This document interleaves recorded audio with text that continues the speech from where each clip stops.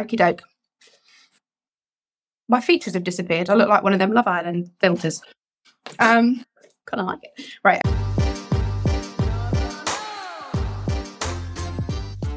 Hello, everybody, and welcome back to Widowed AF. You're here with Rosie Gilmoss and my co-host, Jonathan Gilmore. Hello, everybody. I was waiting for you to speak. I dropped my iPad, but yeah, I'm not in my usual place, am I? So, well, I was going to say, under normal circumstances, we probably re-record this and try and gloss it up a little bit, but we are coming to you in a WAF special from the glorious Isle of Wight. We travelled over yesterday and we are currently camped out in bedrooms within the apartment that we've hired for a couple of days, attempting to record this episode while one of the children is in the bathroom, the dog's outside, the other three children are not abandoned, but they're with their uncle on the beach. So let's see, shall we? Let's see how this is. It's going to be the best episode ever. Oh, car crash, who knows? Yeah. So we've got a couple of things we really wanted to talk about this week. One is obviously Nico's episode. We had the lovely Nico on Monday, and she spoke incredibly eloquently about losing her husband, Mark, to brain cancer.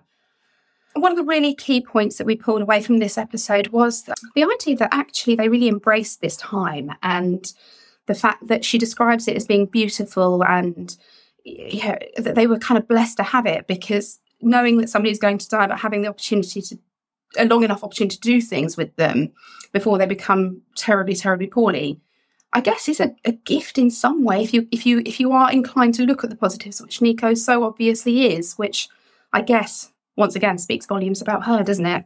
Yeah, definitely. I think she learned to do the cliche living in the moment as well, and not worrying about what's coming. Definitely on the positive side.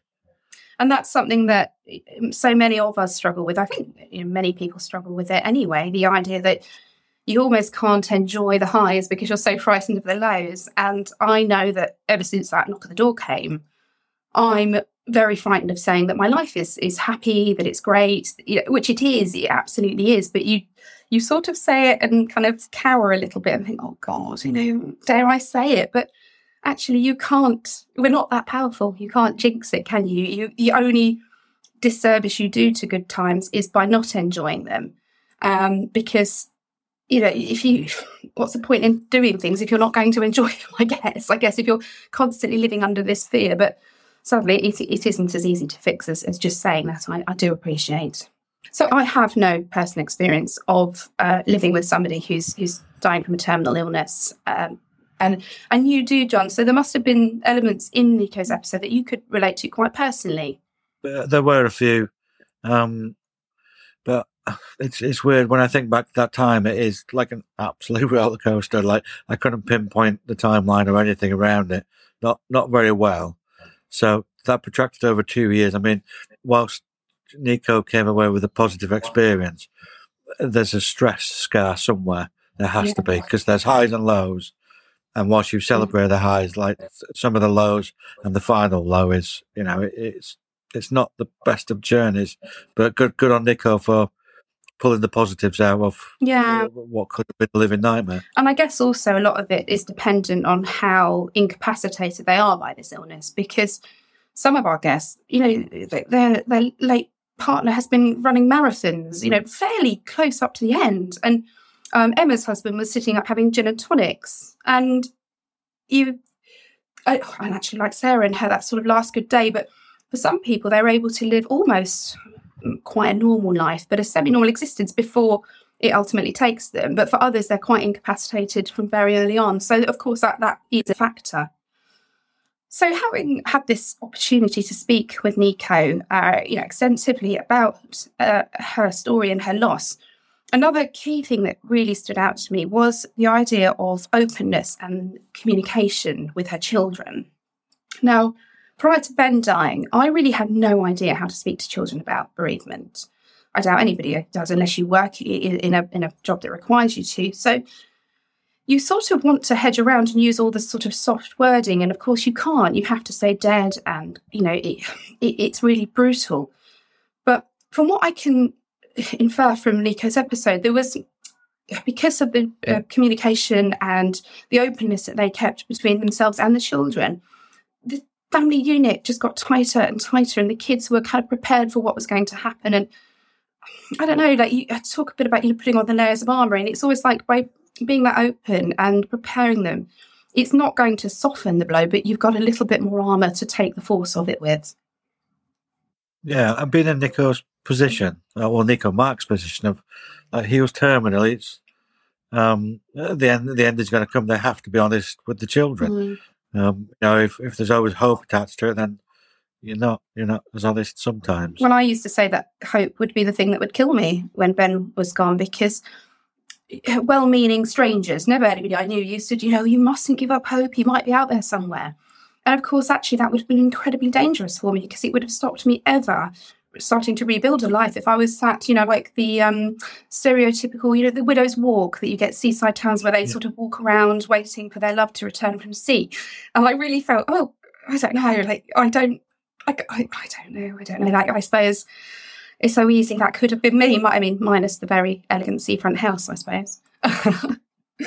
Well, and anyway, this is the worst link ever. I do apologise for the clunkiness. I am not on my... I know where you're going as well. I was going to do a really seamless segue into talking about the fact that we're at the seaside. See? Absolutely seamless. Perfect. Yeah, I thought so. So we are here on the Isle of Wight. The reason we are here is, it's a really awesome part of the world. I don't know if you haven't been here before. You should. It's really, really beautiful. I've been coming here for many years because Ben's mum and dad moved here. They sort of retired here. And I was party to many a Moss family gathering in their beautiful house they had here. They've since moved into a different house, but two of his brothers still live here and his mum is still here. So we do come over as regularly as we possibly can and spend some time with them. And this time I found this really awesome kind of flat above some shops, I guess, by the beach. And I have to say, it's been really lovely. We can virtually sort of watch the kids from the window. I mean, I hasten to say we're not, but, if you had older kids, you could. And it just, I don't know, it feels really comfortable and natural just being away as a family. We've only threatened to take them home once so far, but there is one day left to go. But I do know that there will be listeners out there who are wondering how this works for us as a dynamic, because John, Ben was one of 6, so the baptism of fire when you met that lot. But you come every time, you come and have a cup of tea with his mum, and you're quite friendly with one of his brothers as well. And it is a weird and unusual family dynamic, but it works. And I guess for you, how do you find that relationship, being around Ben's family? Well, I'll be at the start. It was awkward, but slowly, tentatively on both sides, we got to know each other, and now it's just like part of the extended family, and Ben's children need to see his family. They need to still be involved. They need to know where their roots are, and much the same way you do with Sarah's families. It was tentative to start with. But then over time, gently on all sides, we felt where our boundaries were and where we were happy to be. And actually where we've landed, I think out of mutual respect, is a really, really good place. That's really good for both us, the family, and the children.